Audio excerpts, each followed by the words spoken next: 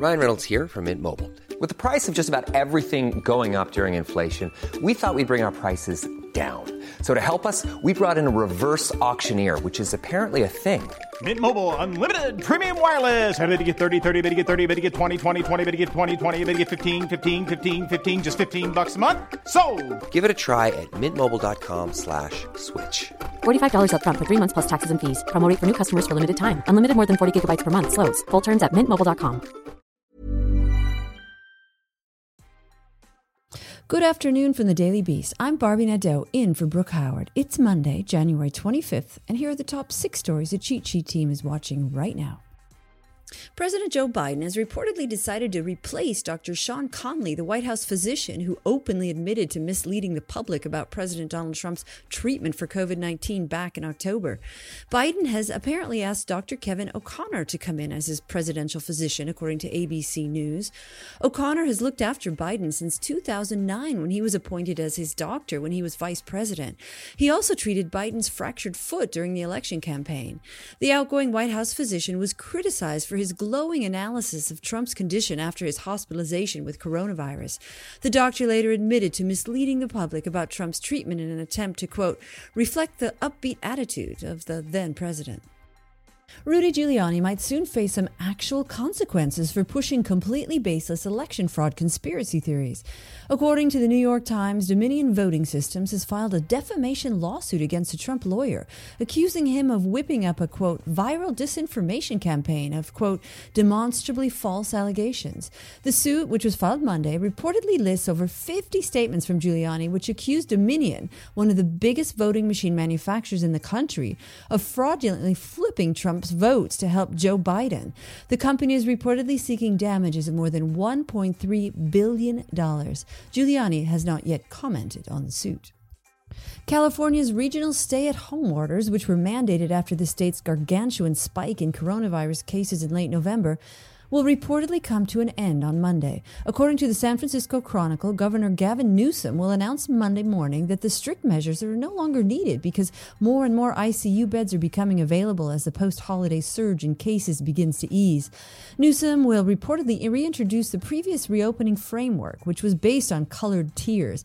Most regions in the state will move into the purple tier, which will allow restaurants to open for outdoor service. Hair and nail salons will also be able to reopen with safety measures in place. Brian Ferguson, Deputy Director for Crisis Communication at the Governor's Office, said California is, quote, slowly emerging from the most intense stage of this pandemic. When Georgia kindergarten teacher Patrick Key died of COVID-19 on Christmas Day, his loved ones made it very clear how they wanted his memory to be honored.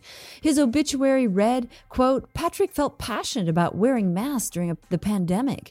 In lieu of flowers, please buy and wear a mask to protect others and yourself to honor him. But at a meeting of the Board of Education in Cobb County last week, school district employee Jennifer Susko begged members of the board who were not wearing masks to put them on, quote, as a tribute to this teacher who did everything you asked of him, even teaching through the pandemic.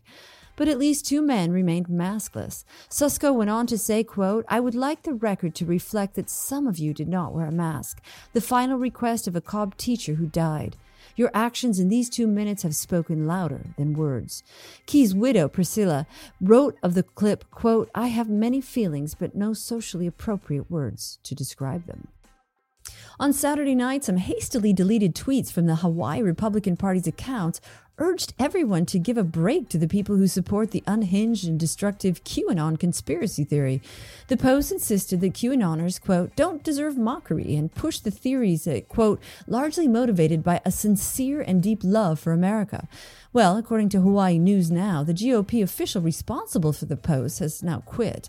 On Sunday night, Hawaii GOP Vice Chair of Communications, Edwin Boyette, wrote an apologetic Facebook post to note his resignation and to say, quote, the discussion of the Q conspiracy was an error of judgment.